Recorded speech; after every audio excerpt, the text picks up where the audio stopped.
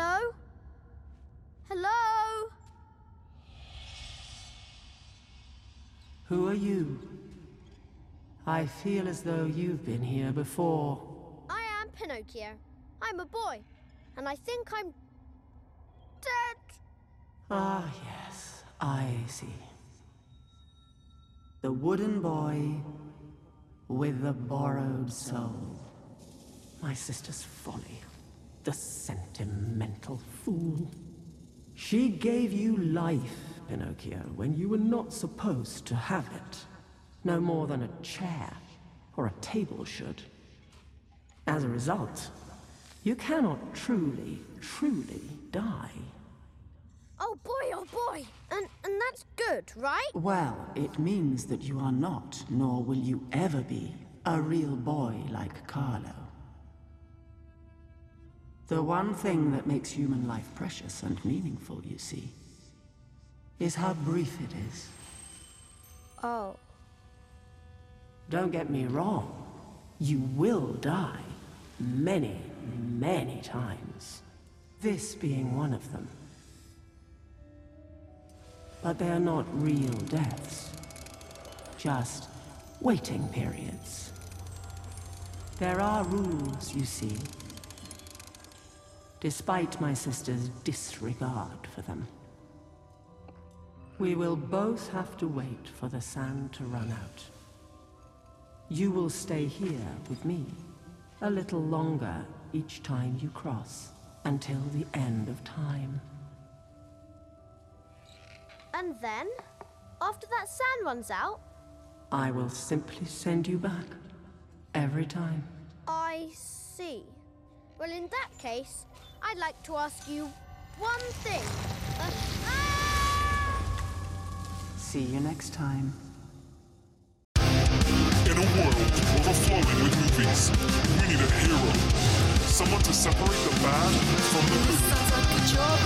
Verbal dioramas. Watches all the movies from comedy to drama. From the top roll sound. And don't forget the action. She'll watch until the end and then she'll give you her reaction. Movies you know, movies you don't.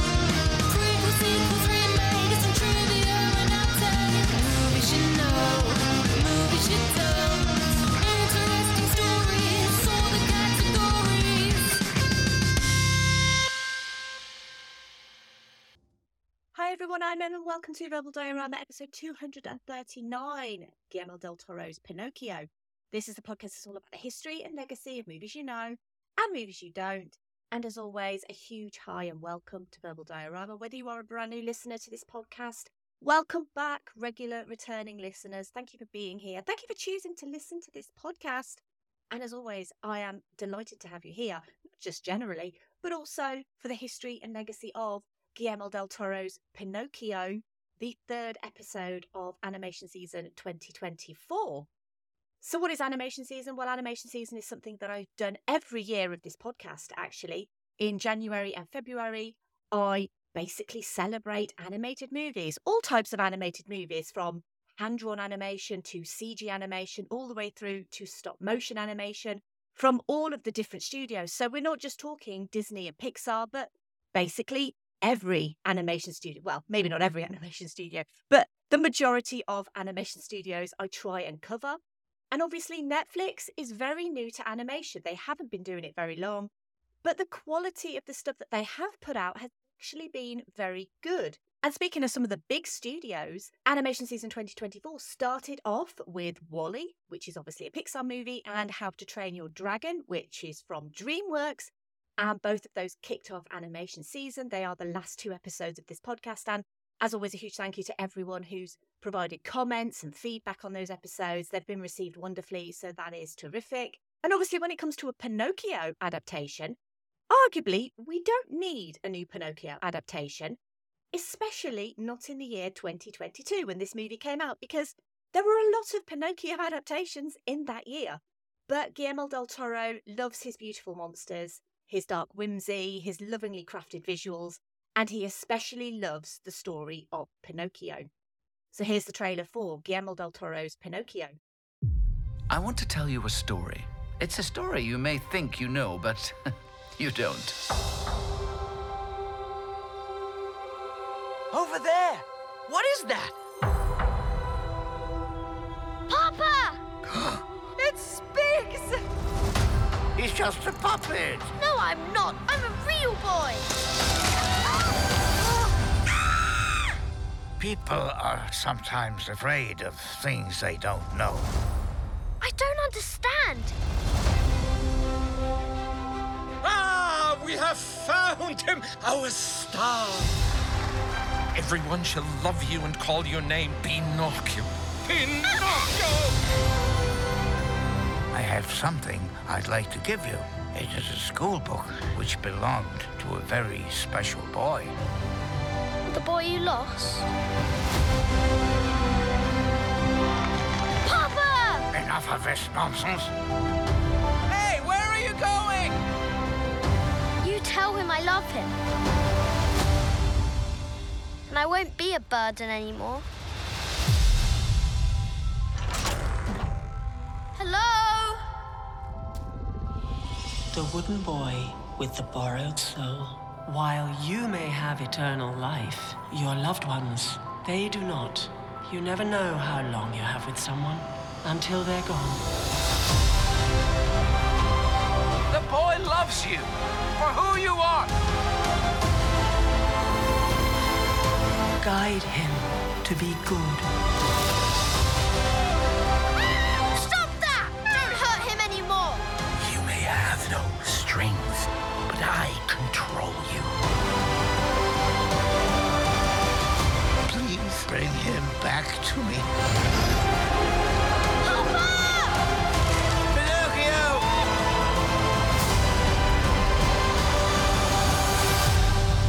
Life is such a wonderful gift.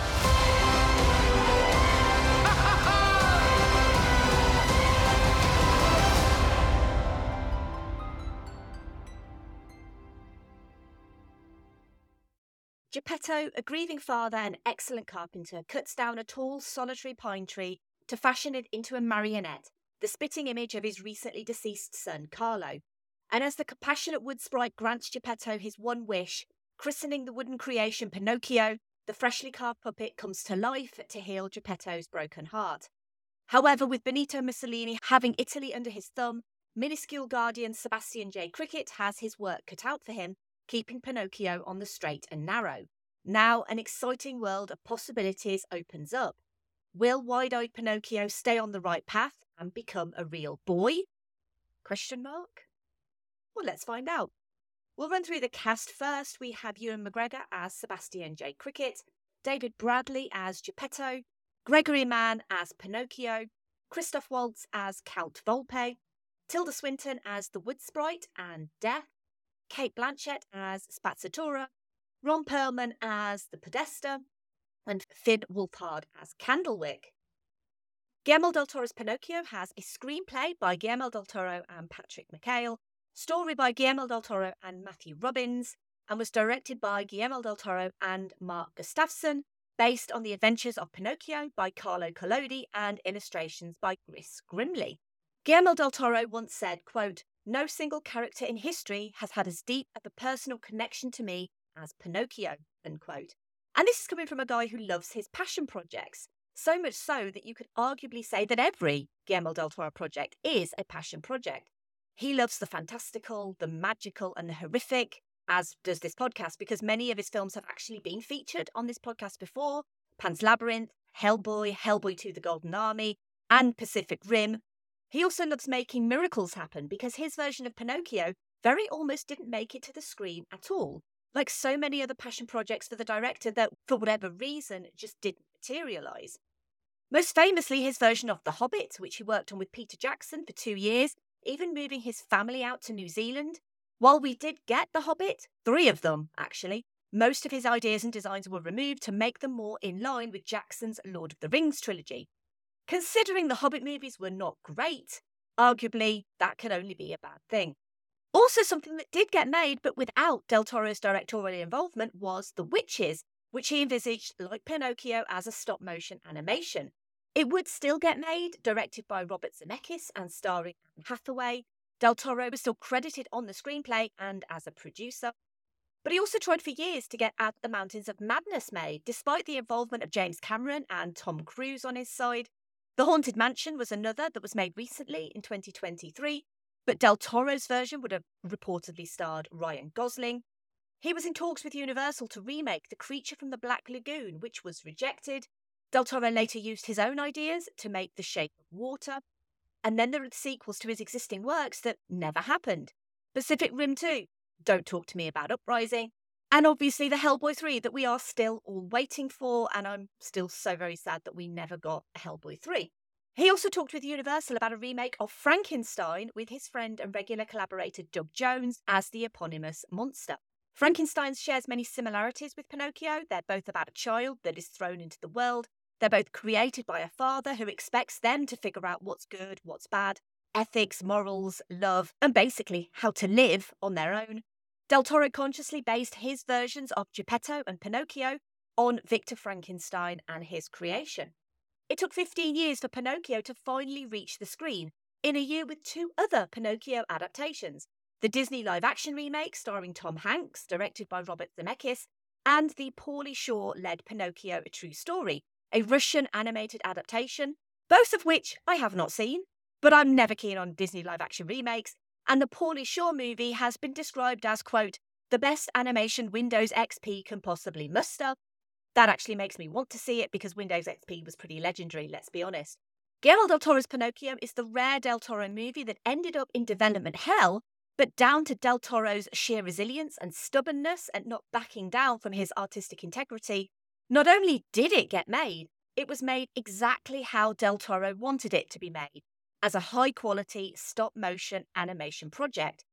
Obviously, the story starts with Carlo Collodi's fairy tale novel, Le Avventure di Pinocchio, Storia di un Burattino, or The Adventures of Pinocchio, Story of a Puppet, which was first published in serial form as The Story of a Puppet, La Storia di un Burattino e Giornal per I Bambini, one of the earliest weekly magazines for children in Italy in July 1881.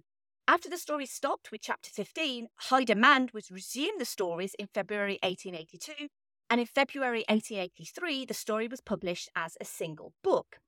Pinocchio has become one of the world's most translated books, 260 languages according to UNESCO sources, and it's also likely one of the best-selling books ever published, but total sales are actually unknown. It entered the public domain in 1940, and because of this, there's a lot of Pinocchio movies. Starting with a silent film in 1911, part of which has been lost, called The Adventures of Pinocchio. Disney's 1940 Pinocchio is the most widely known version of the story, and one of the most widely known Disney movies full stop, and the second Disney animated feature after Snow White and the Seven Dwarfs. When You Wish Upon a Star became the iconic Walt Disney Pictures logo music, and it has been now for almost 40 years. Everyone has a personal connection with Pinocchio. It's a story everyone knows, often realised in animation due to the ease of telling it, because as I always say on this podcast, anything is possible with animation, not so much with live action. And Del Toro's connection defined his childhood, along with Mary Shelley's Frankenstein. According to Del Toro, Pinocchio is one of only a handful of characters in the history of storytelling that he considers universal and endlessly adaptable. Using traditional stop motion for Pinocchio might not seem all that new. However, Del Toro refused to tell the story any other way because it was so fundamental to his idea, even if it meant declining possible funding. Studios frequently made counter-offers to Del Toro to do it in CG that resembled stop motion, but he always refused. In preparation to direct an animated feature himself, Del Toro apprenticed, and I use that term in inverted commas, with DreamWorks on the productions of Puss in Boots and Kung Fu Panda 3. Keeping stop motion alive as an art form in cinema was a contributing factor. As I've said before on this podcast, talking about stop motion movies made by Aardman and Leica, they are incredibly expensive to make. They are very labour intensive. Stop motion is by far the most difficult way to animate. But stop motion was woven into the very fabric of the movie in Del Toro's creative mind. What better way to tell the story of a puppet brought to life than by using an art form in which puppets are brought to life? Del Toro's first animated shorts were actually stop motion before he made Kronos in 1992. And so this is the culmination of decades worth of love for the art form of stop motion and love for the story of Pinocchio. But first, he needed to find a way to bring the design of Pinocchio to life. He came upon Chris Grimley's illustrations for the 2002 edition of Pinocchio in 2008. These illustrations showed the wooden boy as much more impish and far less polished than earlier iterations.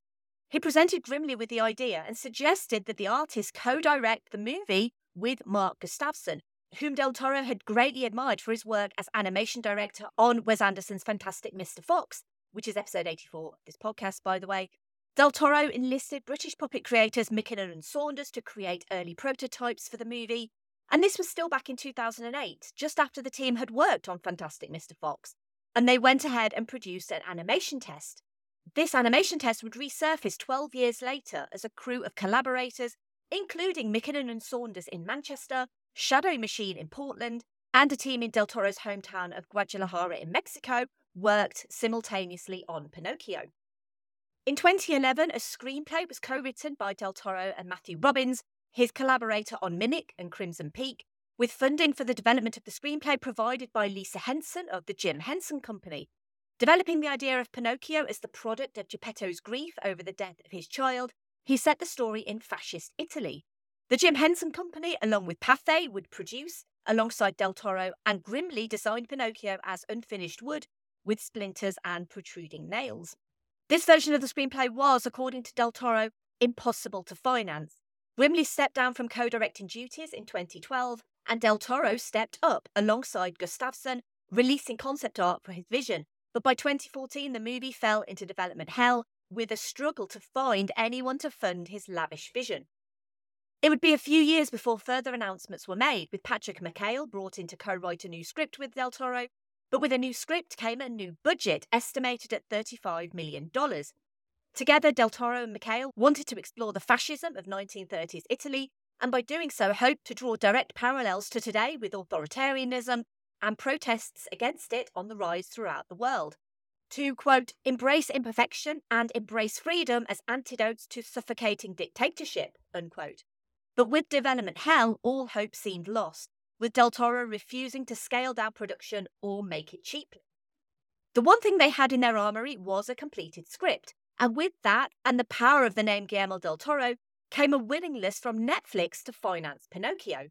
Netflix were looking to expand the scope of their animation, both in-house and from external sources, something we're also going to touch on for the next episode too. But Pinocchio was arguably the biggest and most prestigious picture on Netflix's slate.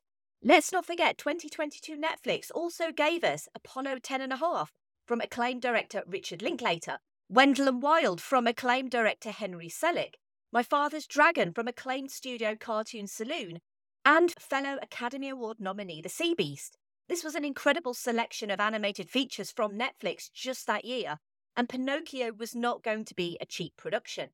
McKinnon and Saunders puppets are some of the best in the business. For Corpse Bride, they invented systems of tiny gears that fit inside the heads of puppets, revolutionising stop-motion technology and pushing it in a completely new direction. Animators would create subtle changes in expression by adjusting the gears between frames using a tiny tool in the ear to create a smile, a frown, or anger. It was used again on Fantastic Mr. Fox and Frankenweenie. It took stop motion beyond the claymation of creature comforts and the multitude of facial replacements of The Nightmare Before Christmas. And it was alumni from McKinnon and Saunders working on Pinocchio that again pushed the technology forward. Georgina Haynes was director of character fabrication at Shadowworks, having spent her career working in animation, first as a work placement with Cosgrove Hall Films. If you're British and you grew up in the 80s and 90s, you know who Cosgrove Hall is. Cosgrove Hall were the foundations of McKinnon and Saunders. Haynes was contacted by Henry Selick directly after her work on Corpse Bride, inviting her to work with him at Leica, where she worked on The Box Trolls, Paranorman, Kubo and the Two Strings, and Missing Link. Her links back to McKinnon and Saunders led to her being recommended by them for her work, and Haynes was recruited by Shadow Machine to lead the puppet department. While the filmmakers mostly used the McKinnon and Saunders way of internal face mechanics with silicone skin, there was one character they couldn't do that with, and that was Pinocchio himself. He was actually animated with replacement facial part because Pinocchio is a wooden puppet. Wooden puppets don't have flexible faces. Pinocchio has to appear like he is actually made of wood, and early tests with the silicone skin made his face look rubbery. The 9.5-inch puppet would end up having 3,000 faces created using a 3D printer. He also had a revolutionary 3D printed metal armature that could be drilled or soldered into, the first metal 3D printed puppet. His back was metal printed and his front was 3D printed plastic, coloured as wood grain. The studio spent a year and a half prototyping Pinocchio before making the first production model. Eventually, more than 20 puppets were built to ensure the animation team had enough. Haynes would oversee the art direction of all of the puppets across 3 locations: Manchester at McKinnon and Saunders, at Shadow Machine in Portland, Oregon, and because Del Toro likes to support local Mexican industry, his vision included shooting part of Pinocchio in his hometown of Guadalajara. Del Toro never set out to make perfection, which seems counterproductive, but he sees the beauty in imperfection. He sees the beauty in monsters. And when it came to the design for Pinocchio, he eschewed computers for one major reason. Computers struggle with imperfection. They could never replicate a fingerprint in claymation or a slightly asymmetrical face. Pinocchio himself, as a character created in a drunken stupor, is unfinished, and this resonates in his asymmetry. It was watching My Neighbor Totoro that gave Del Toro inspiration, watching the father try to put shoes on his daughter, missing it twice and getting it on the 3rd try. Del Toro would say, quote, "Miyazaki says if you animate the ordinary, it will be extraordinary. So we went for failed acts because we wanted to breathe life into these characters," unquote. He estimated that 35 shots had to be redone because, quote, "We said the character is moving, but I don't see the character thinking or feeling. The little failed gestures or hesitations before a movement tell you this is a living character," unquote. They also had to consider the time period, 1930s fascist Italy, and include the real-life leader, Benito Mussolini, in the designs, ensuring things like fabrics for clothing were era appropriate, and creating those clothing items in miniature and using them at scale. One of the incredible things about Pinocchio is the sheer level of detail in every frame, but also the sheer complexity of some scenes. There are at least 20 people working on a single puppet: sculptor, a mould maker, someone who casts all the flesh parts of silicone or foam latex, an armature maker who creates the skeleton. They're all required for any major character. The riggers have to communicate to the armature makers if the costume includes any external components, such as the flowing fabric that must then be connected to the armature. The other characters that posed mechanical challenges were Spazzatura and Sebastian J. Cricket. Spazzatura's head was tiny, but they still wanted expressive facial movements, so they designed him as a hybrid with an upper mechanical part of his head and 3D printed mouth replacements. Cricket has an exoskeleton, so he was made of 3D printed sections for his head, but the rest of him was hard resin silicone. They made a 9.5-inch main Cricket to perform, in some cases alongside an incredibly large-scale Pinocchio head for shots of both characters. Smaller Crickets were created for long shots. They also had to make stunt Crickets for all the funny scenes where he's squashed on multiple occasions throughout the movie. Del Toro has openly admired the work of Ray Harryhausen and Willis O'Brien, and the dogfish puppet is made with much the same technique that was used for the original King Kong. They made a traditional ball and socket joint for the armature, cast in foam latex. Obviously, though, they couldn't shoot with real water, so this was one of the few instances where CG, water and digital techniques were used to complete the scene with the dogfish. Every character sound in the world had to be made from scratch because, surprise, surprise, animation lacks production sound, unlike a live-action set. Supervising sound editor and designer Scott Gershon, another Del Toro alum from Pacific Rim, used a lot of wood to create the sounds of Pinocchio moving, including maple, mahogany, and rosewood guitar woods, in addition to Foley work and library sounds like metal squeaks and rubber squeaks to show the fragility of Pinocchio, his creaks, and the fact that he's very loosely put together. Meticulous work also went into the overall production design. Co-production designer Guy Davis, who shared the production designer responsibilities with Kurt Endel, said that they researched villages in northern Italy during the time period, and Geppetto's town is ultimately an amalgam of various places and inspiration, weathered and textured. The incredible voice cast was a mix of Del Toro regulars like Ron Perlman and Bern Gorman, alongside 10-year-old Gregory Mann as Pinocchio.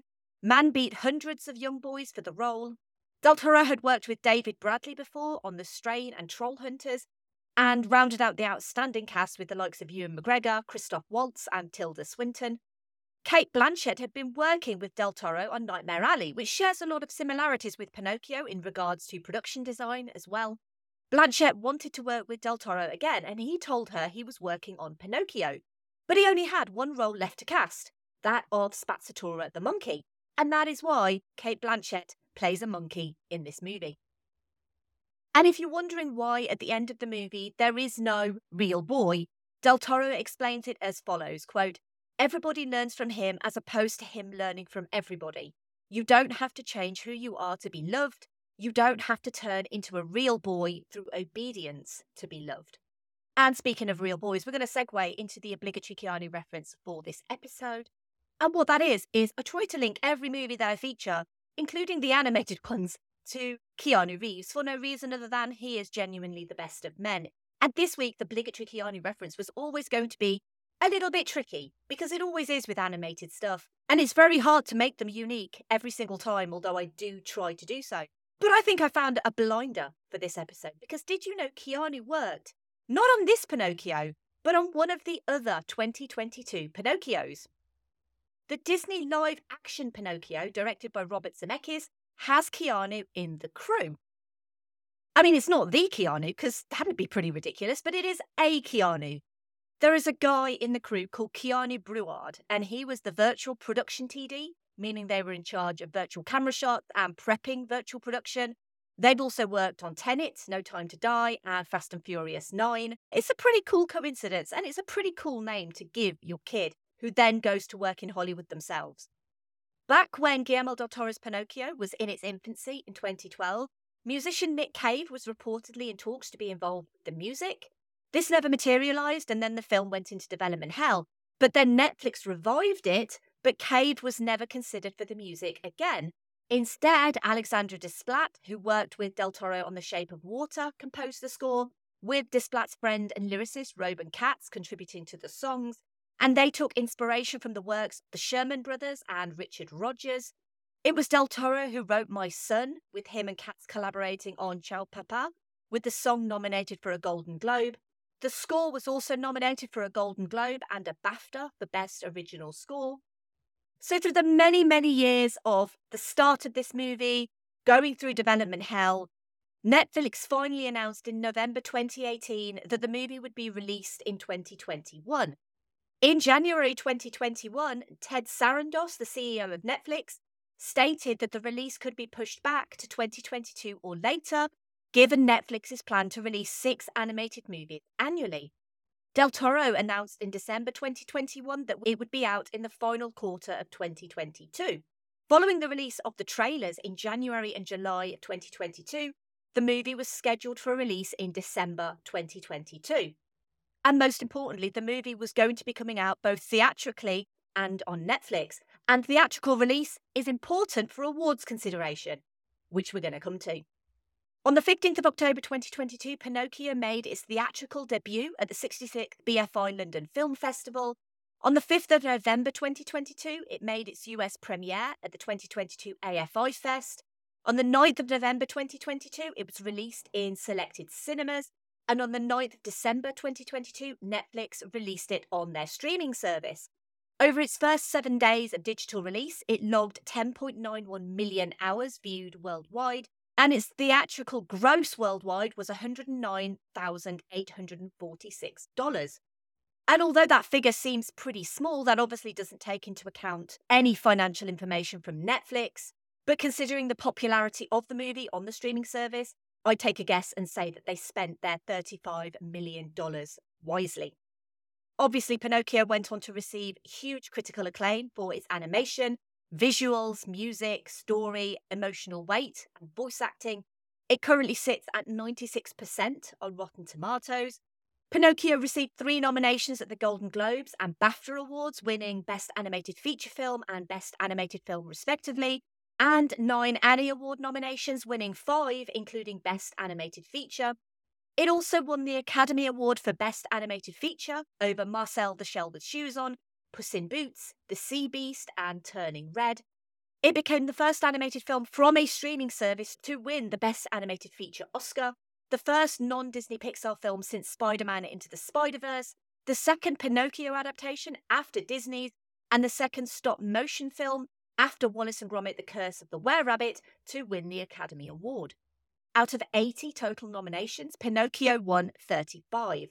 And unsurprisingly, there's not a Pinocchio sequel coming because where else can this story go? But there is a new Guillermo del Toro animation project on Netflix, a co-production again with Shadow Machine, based on a novel by Kazuo Ishiguro called The Buried Giant, which already sounds brilliant. This was announced in January 2023, so it's in the very early stages of development, but hopefully we will get that at some point in the future on Netflix. When a new version of an existing story is released, most of the time it tends to draw skepticism. How many times can you tell the same stories over and over? Well, as Hollywood will tell you, countless times. But when an adaptation comes along that can tell a well-known story, but tell it in a unique, interesting and surprising way, it breathes new life into that well-worn tale. It can almost become the definitive version of that tale, if it's powerful enough. Disney's Pinocchio has long been the Pinocchio, the one other Pinocchios wanted to be, but compared to this, it feels a little bit safe, a little bit sanitised, and maybe a little bit cutesy. Even Disney wanted its 2022 live-action remake to become the Pinocchio.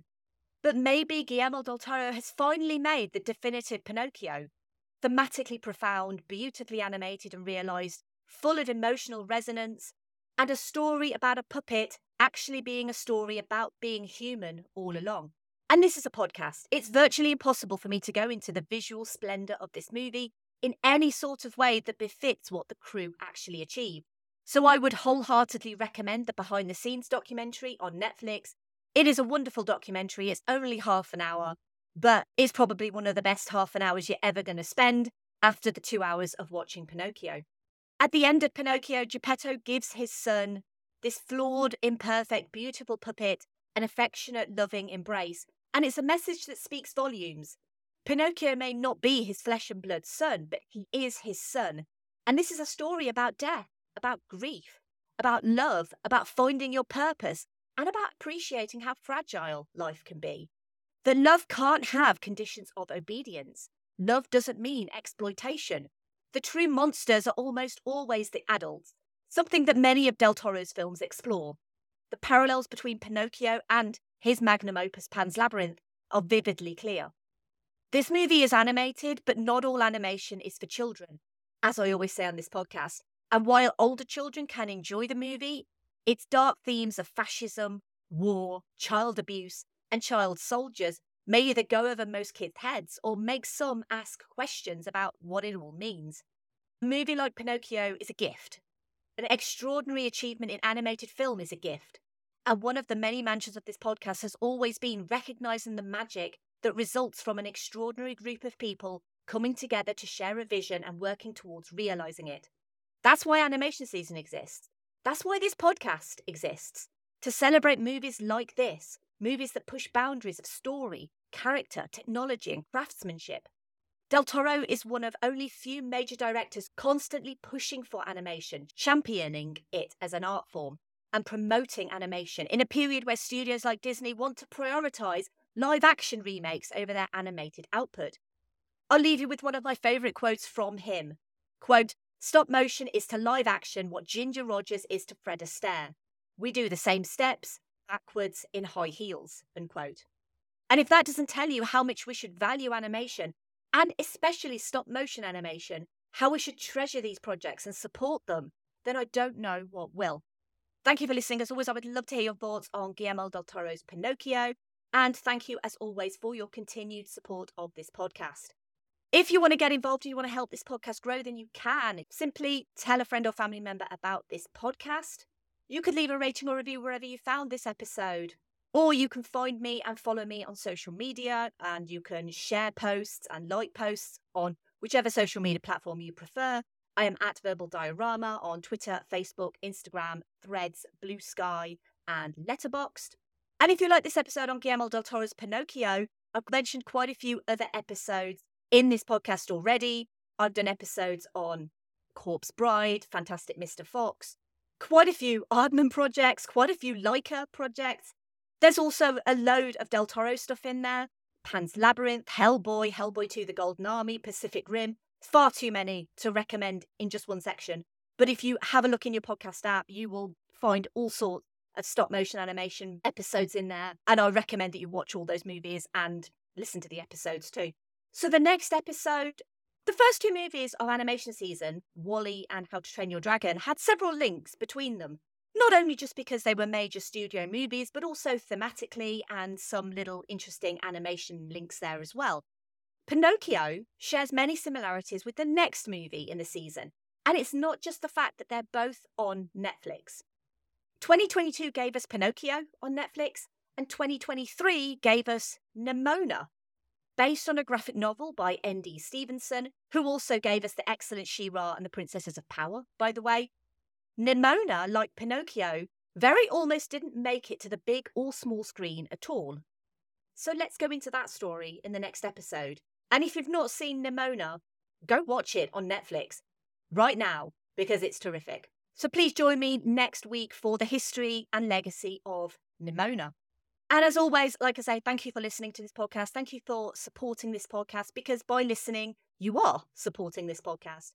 If you do want to help a little bit more and you have a little bit of spare change in your pocket, then you can support the show financially if you wish, but you are under no obligation as always.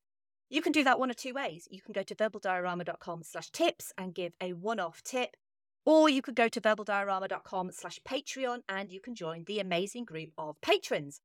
They are Simon E, Sade, Claudia, Simon B, Laurel, Derek, Kat, Andy, Mike, Luke, Michael, Scott, Brendan, Lisa, Sam, Jack, Dave, Stuart, Nicholas, So, Kev, Pete, Heather, Danny, Ali, Stu, Brett, Philip, Michelle, and Zenos. And if you want to get in touch with me personally, you can. You can go to verbaldiorama.com, you can fill out the contact form, or you can just simply send me an email, verbaldiorama@gmail.com. You can say hi, you can give me feedback, and you can also give me suggestions. Or you can just find me on social media and you can send me a DM or just reply to a tweet. Yes, it's still a tweet because I'm still calling it Twitter, so it's still a tweet. What else is it going to be? An Xy? And I don't know. Doesn't make any sense. You can also find my work at filmstories.co.uk. You can find copies of the magazine that I write for, and you can also find articles as well. And finally, Ciao, Papa, mio Papa. Time has come to say farewell. For how long will I go? Is it far? No one knows, no one can tell. If I am gone for a long, long time, I'll pack away a fine piece of shine. The sounds of birds jumping with bells, draw rings of plums to bags of shells. The smell of bread, a drop of wine, your memory, Father of mine. Farewell, my Papa. bye. Movies you know, movies you don't. Prequel, sequel,